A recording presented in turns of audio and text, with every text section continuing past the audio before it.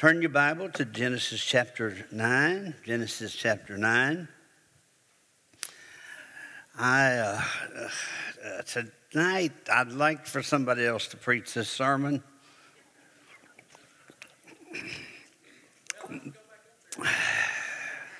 Somebody else besides Chris preach this sermon.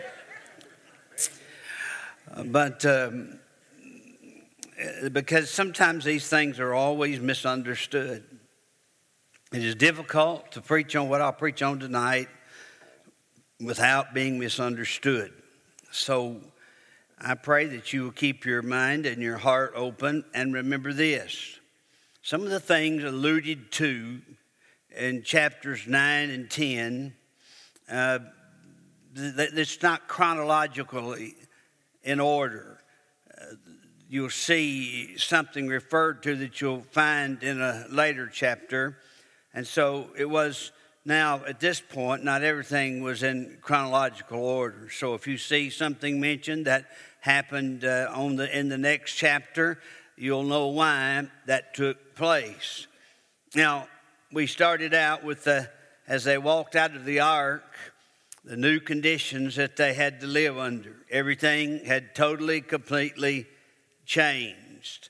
And isn't it going to be good when we step off the glory boat into heaven and everything's going to be changed? Amen. Except it's not going to be changed for the worst. It's going to be changed for the best. And so they didn't have quite that success. So they found out that they now had to create a new line of ancestry. And so there was new descendants that had to come about to fill up the earth. There also was a new dread. Before, the animals were their friends. They were not afraid of them. They did not eat them. They didn't hunt them. They were not afraid. They were like the deer in Lebanon, not afraid of anybody, anything, anytime. They'll just run over you and hit you, and you go on, tear your car up, and that's it, done, you know. And they were just friends. They were pets. They're these huge animals, no doubt, much larger than man, but they were under man's dominion. That's difficult to conceive, but that was what was happening. And now they step off the ark, and everything is changed.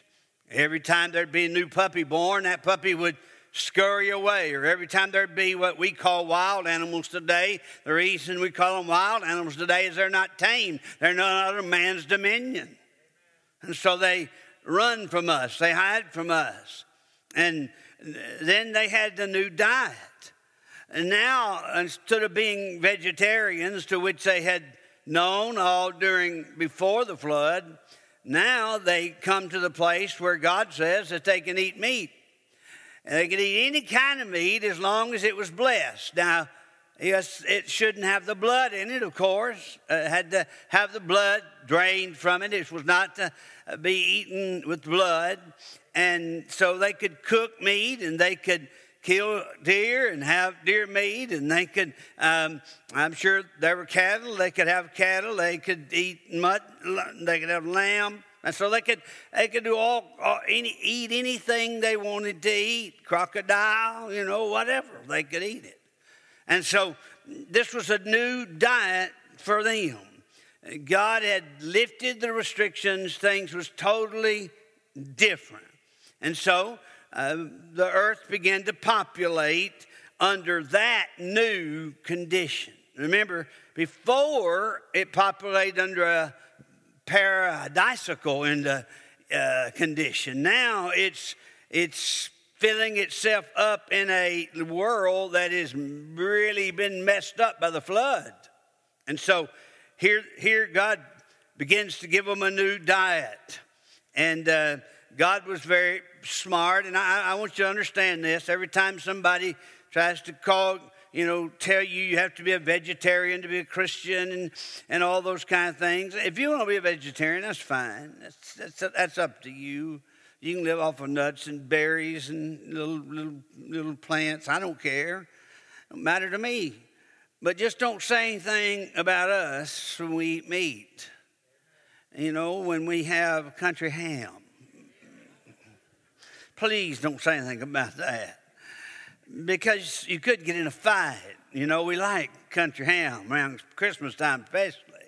And so health, diet restrictions now basically had been limited to just a few. You know, primarily it was limited up to us. How much do you eat? Do you keep your body under discipline? You eat just enough that to where you will not be, to where you cannot function in life, and to where you cannot think in life, where you cannot be make progress in life. And so really what our body is what we have made it. Lack of discipline will mess up your body. It just will. Some says, well, I can drink alcohol, it won't hurt me. Yes, it will. You said, I can eat as much as I want to, it won't hurt me. May not hurt, but it'll spread you, all right? It'll spread you. I can smoke all I want to, it ain't hurting nobody but me. No, if I have to smell it, hurts me.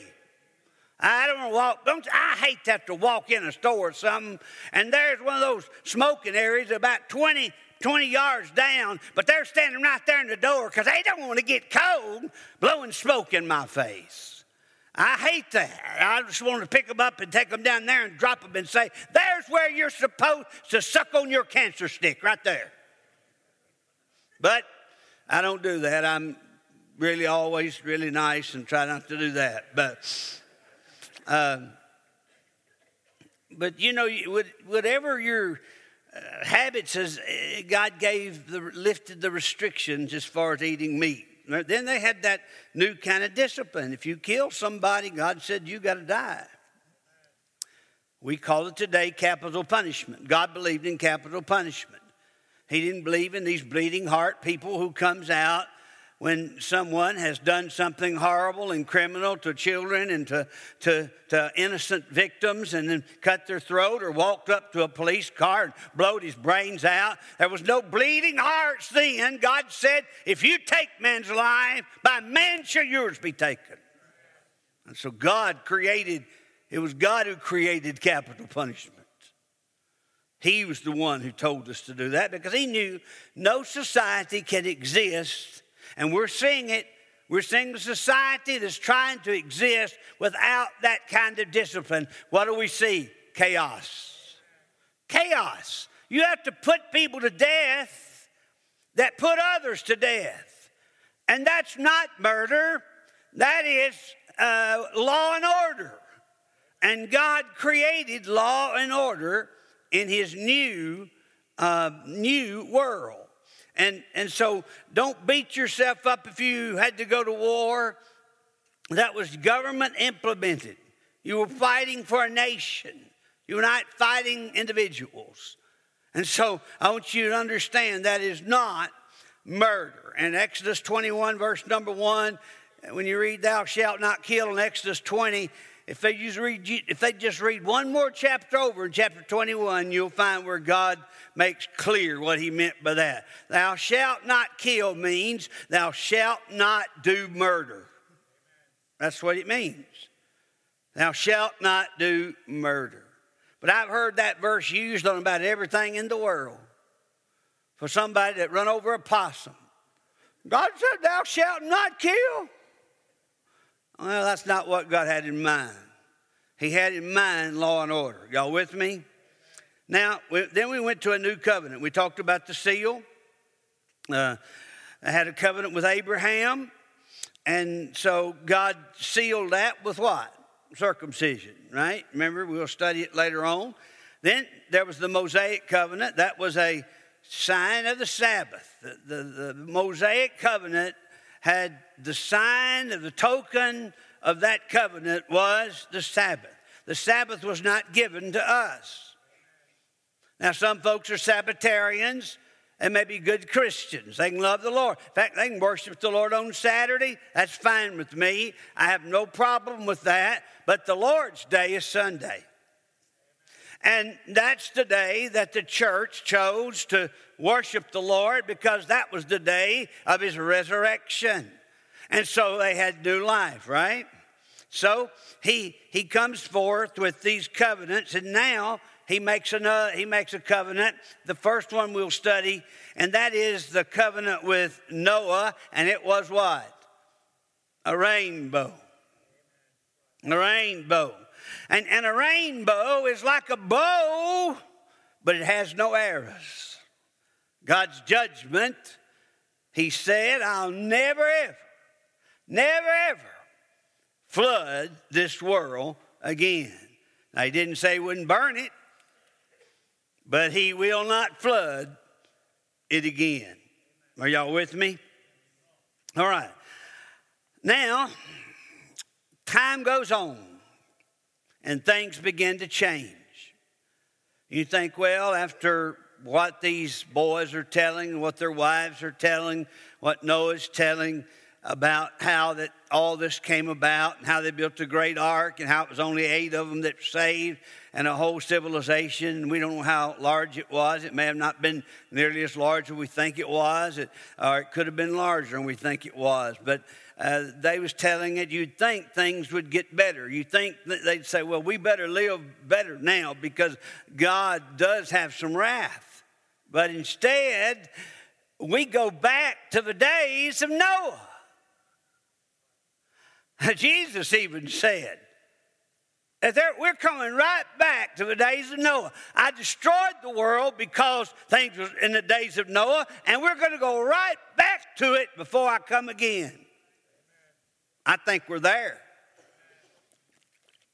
I believe we're really there, don't you? And so here, look what he does. Now, this is going to be a little bit difficult. I want you to stay with me, all right? And I'm going to try my best to explain it, but I could blunder in some of these statements tonight that I make. But there's a third thing. There's a new curse. The prophecy of the future world came out of a drunken experience, and a curse was pronounced. There had never been anything out of drunkenness except a curse. I want you to know that tonight. If you like to drink, let me tell you what's going to come from it. A curse. It'll curse your family. It'll curse your life. It'll curse the people that work with you. It'll curse your job. It'll curse everything. Wherever Joseph went, he blessed. But you mess with alcohol, wherever you go, you curse. And so we're seeing a new curse. So Noah, first of all, he was a father. Then he became a farmer. And now he's a failure. Noah drank. And notice that when he drank, that he got naked. And we're not told the whole situation here. We don't know exactly what happened, but he chose to take his clothes off. And there he is, drunk and naked. You don't know what a drunk will do.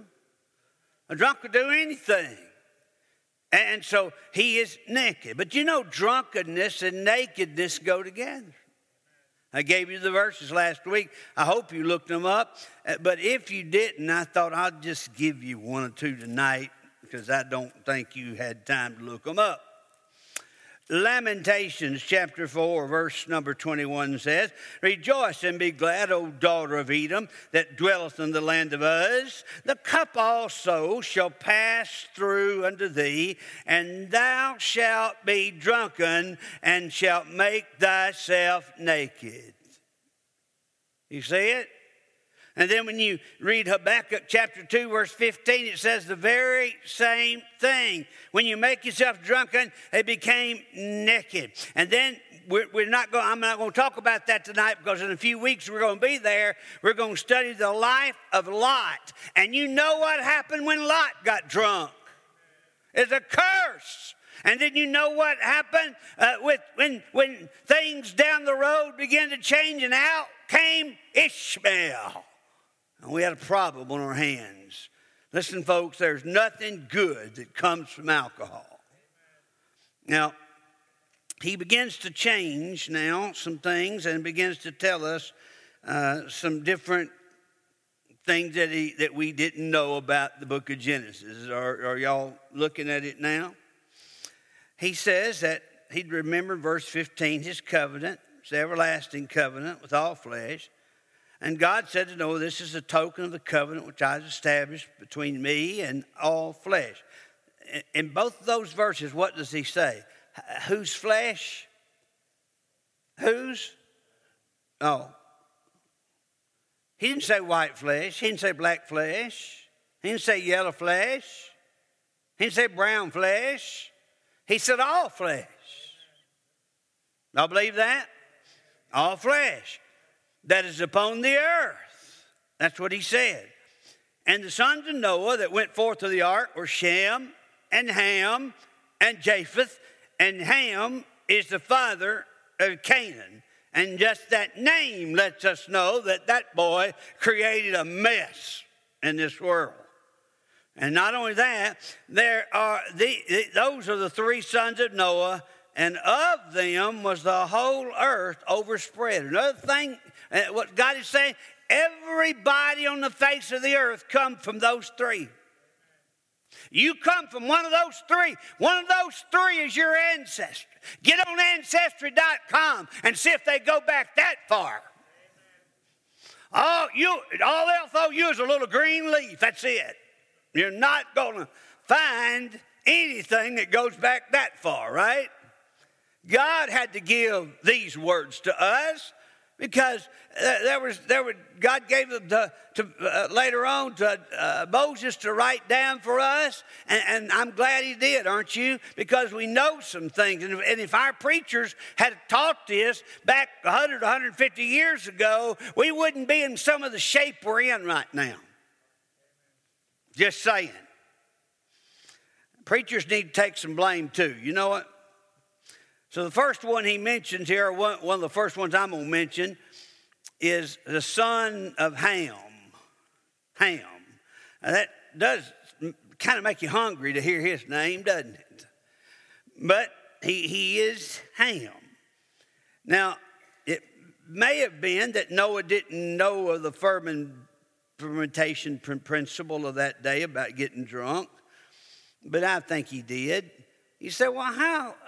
He couldn't go down to Kroger's and buy sugar and stuff like that and put it in the juice and make it ferment. Nobody could get dates. And he could put dates in. He could put other things in that had some sweetness about it. And he could cause that stuff to turn into alcohol. It's amazing how great brewers we have had ever since the world began. We've had breweries. We knew how to make something make us drunk. Oh, you say, well, the Bible doesn't say we shouldn't drink. I think it does say we shouldn't drink. If you can read Proverbs 23 and walk out on the other side of Proverbs 23 and still say God says you shouldn't drink, you can't read the Bible. Because it's clear. God said don't even look at it. Well, that was the Old Testament. Well, you think Jesus would change his mind? No, he hadn't changed his mind. And so he got drunk.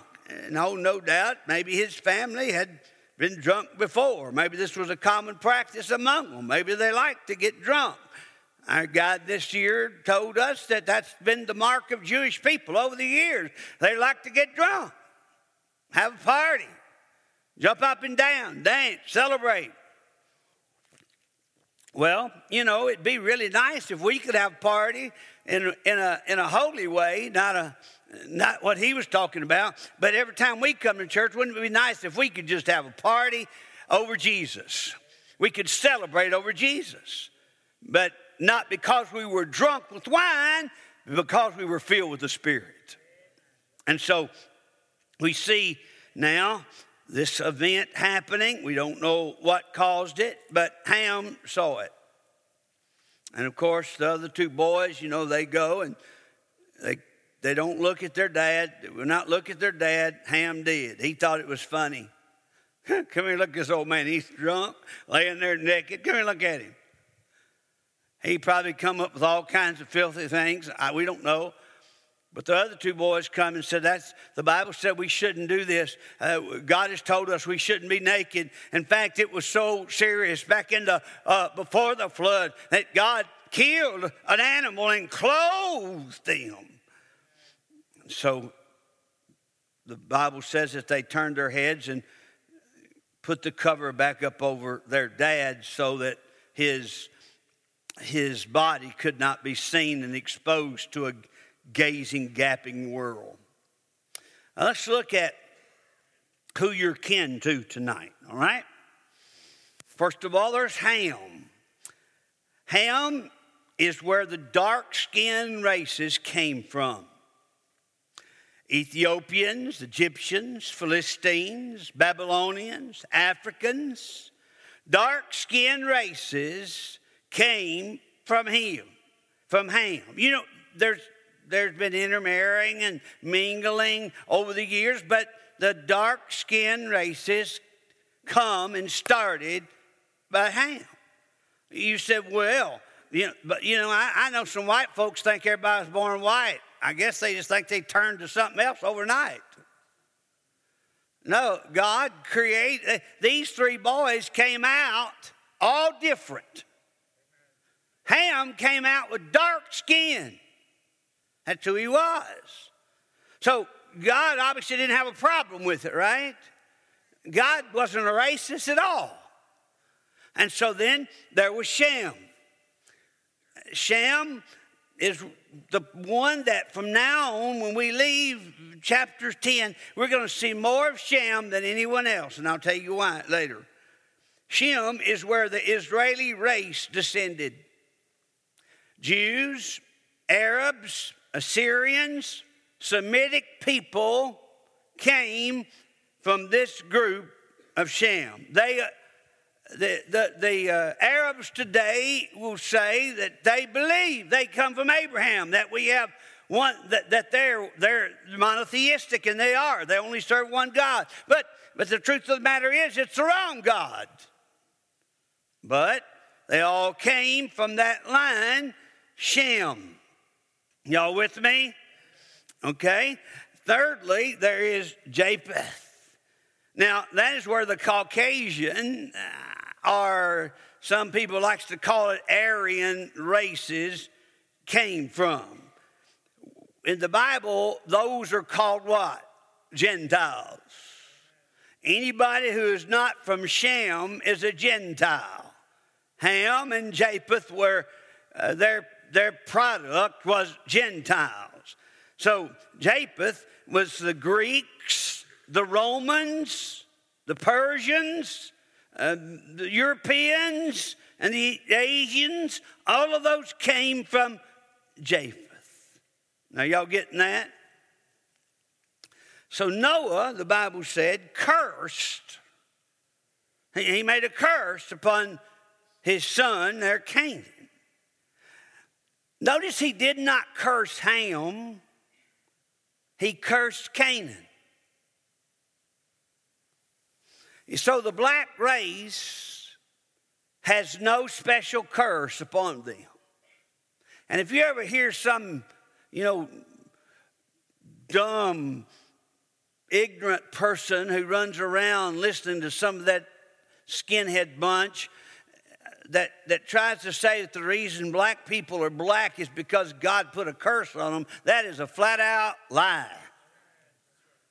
Listen, this boy was born with dark skin. God created the black, dark-skinned race. God was not a racist. And God did curse Canaan, but he didn't curse Ham. So the race itself does not have a special curse upon it. Are y'all getting this? The black skinned people were not cursed like some folks have taught over the years. And so Moses wrote this, and Canaan land's inhabitants was, the Canaan lands that he inhabited was on his mind when he wrote to encourage Israel. You see, when he writes this now, he's thinking about what we're going to see later on. And he's writing this to encourage Israel And so he writes it like this so we can understand what he is talking about. Canaan was only one of his sons. Remember that? So he cursed Canaan, but he didn't curse the rest of those sons. So remember that. He ignored all of Ham's other sons. He focused on his youngest son, and he cursed him strongly. But with the long view, he was able to see from the beginning. I'm glad we serve a God like that.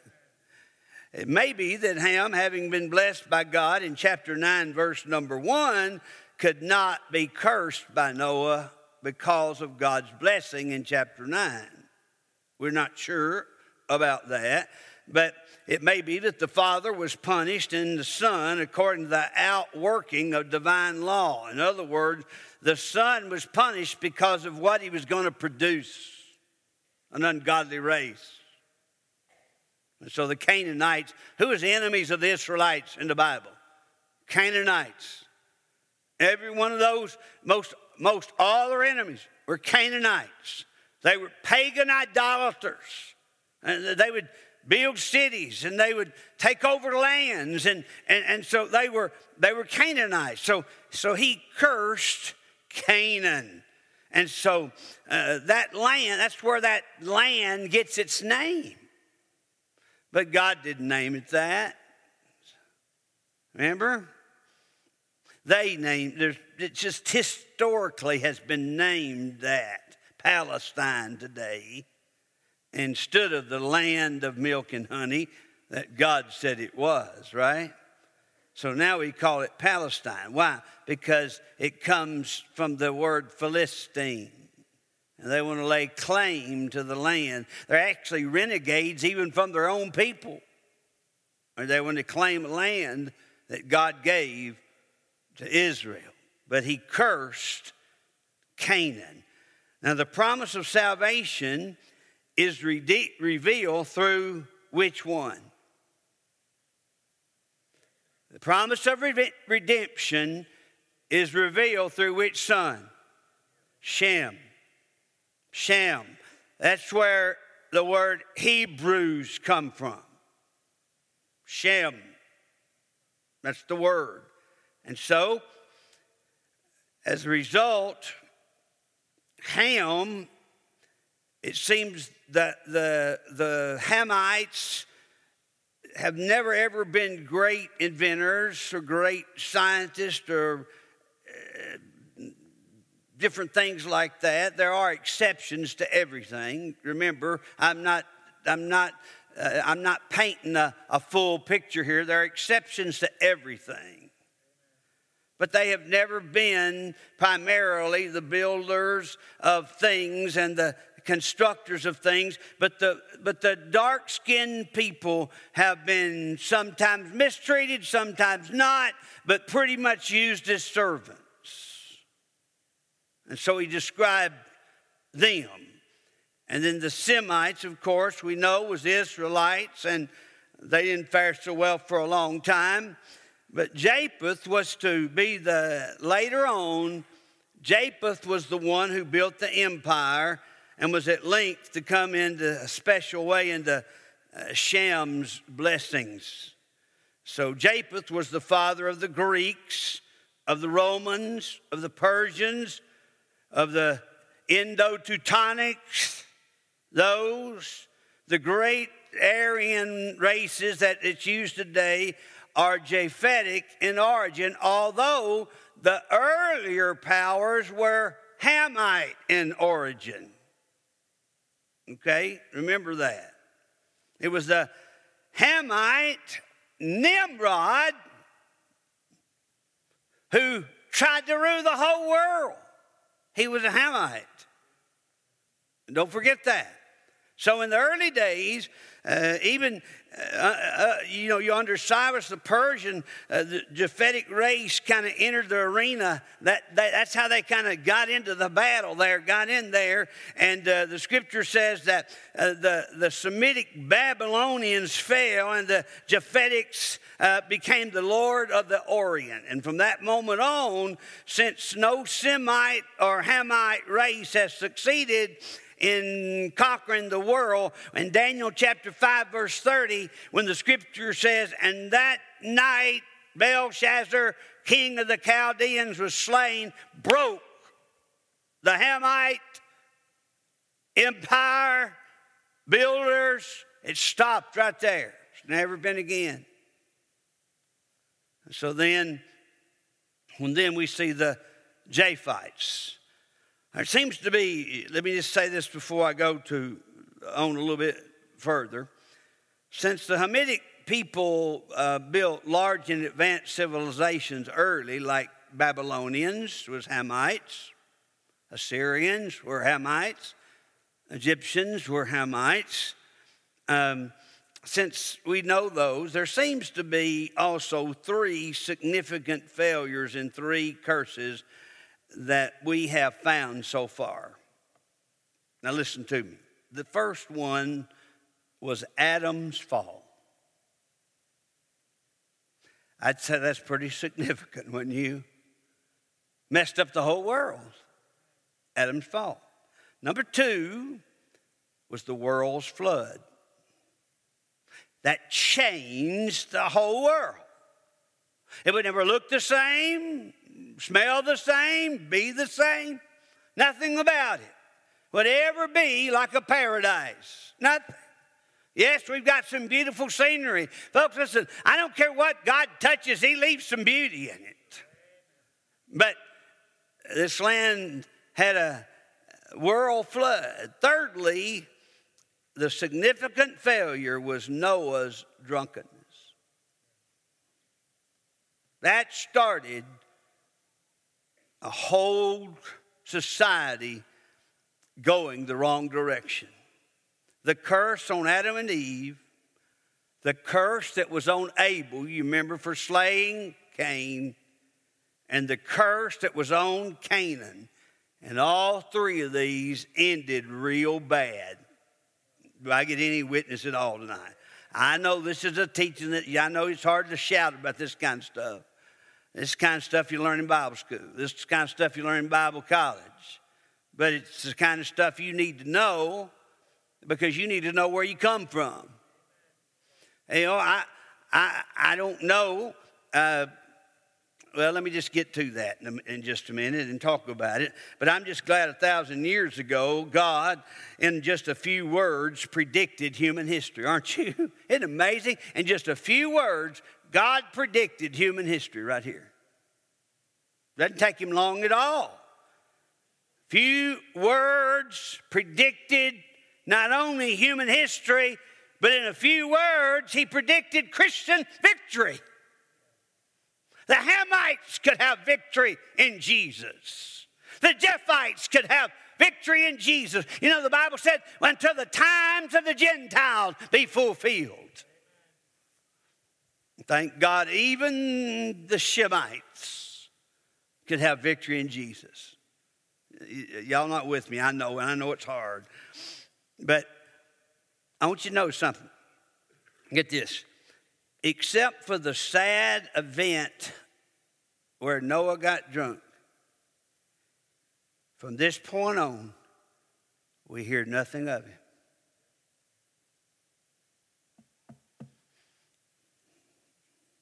You like your bottle? It'll mess up your line. From this point on, he lived another 350 years. Now get this. He lived another 350 years. We don't hear a word from him or about him. Because of the curse, because of his sin, and then the curse that was placed upon Canaan. So, folks, I just want you to know there's all kinds of questions people ask. They say, what are we going to look like when we get to heaven? Well, I can just tell you what I know what the Bible says. The Bible says salvation is of the Jews. So it could be that we'll all look like a Jew. But I really believe this with all my heart. I think we'll all look like we look like now, except in new bodies. Because the Bible even says in heaven that the nations come in and out. Y'all still with me? And so there's still the nations. So I think we'll look like we do now. But the good thing, there'll be no protesters. There'll be no racists. There'll be no hatred. There'll be no killing. There'll be no misunderstanding of history like it is today. You know why we're in such a mess? Our young folks couldn't tell you a thimbleful of history. World history, Bible history, or U.S. history. They can't tell you anything about it. So as a result, they don't understand the Bible, they don't understand life, and they don't understand how to get to heaven. I'm not trying to be smart. I'm just telling you that God does those kinds of things. He's our kind of God. I'm not going to get there tonight. Maybe I'll just wait, but it's on my mind, so I won't just say it. I think there's a passage here. I looked up at them lights, and now I can't see my Bible. I messed up. Look over in chapter 10 and look at verse number 25. Unto Eber were born two sons. The name of one was Peleg. For in his days was the earth divided, and his brother's name was Joktan. Divided. Why would God say the earth was divided? Because after the flood, God rearranged things, placed them like he wanted to. Now there's oceans, now there's boundaries, now there's but could it be that God had at some point had places of connection to the whole world? Maybe there was a way, since there was no transportation like we have today, maybe there was a way to get from this point to this point. Maybe there was some kind of connection from one continent to the other. Because listen, when the people came to America, the American, we'd call them the American Indians. We won't say where'd they come from. You go to an island to where there's absolutely no human being could have ever gotten there any other way except through a modern equipped boat, and there is a civilization on that island. Where'd they come from? Where'd my Cherokee people come from? Where? I believe that when God divided the land, I believe there had to be some places to where some folks had come over into other areas of this world. And then when things started to go awry here and people began to mess up, God divided the land right at the right time. And so now it separated the peoples. You couldn't get to Africa from America.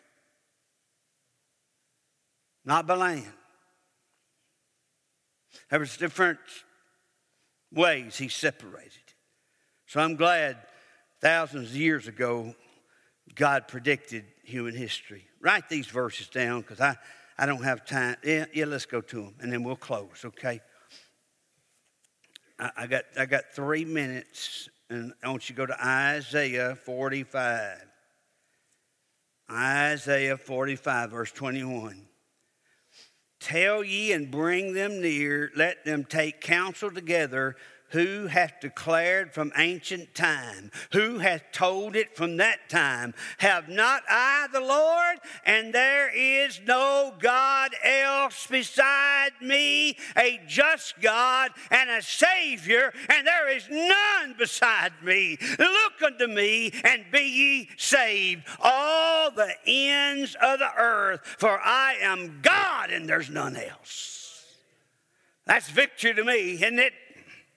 God, in a few verses, predicts the outcome, the victory that Christians can have.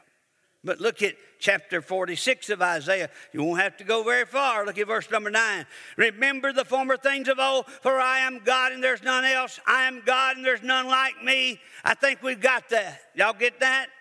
He said it about 5 times already. Now listen, look at what he does. Verse 10. Y'all listening? Declaring the end from the beginning and from the ancient times the things that are not even yet done.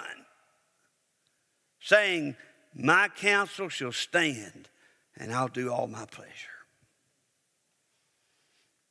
So I thank God that our Lord, years ago, the Holy Trinity met, and they decided how they was going to save lost sinners like us. Jesus didn't define who he was going to save, but the Bible just said he came to seek and to save that which is lost. Hamites, Japhethites, and Semites. And yet we don't come to the Lord Jesus. It was God who colored this creation. And instead of us bringing it together and understanding they all come from the womb, one womb,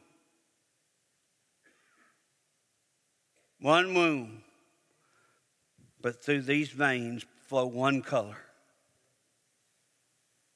blood. And the life is in the right. So God had a way to save us. There's a whole much. I like to say I'll come back and finish it up next week, and then we'll just do it real quick, and then we'll jump in later on and jump into chapter number 10.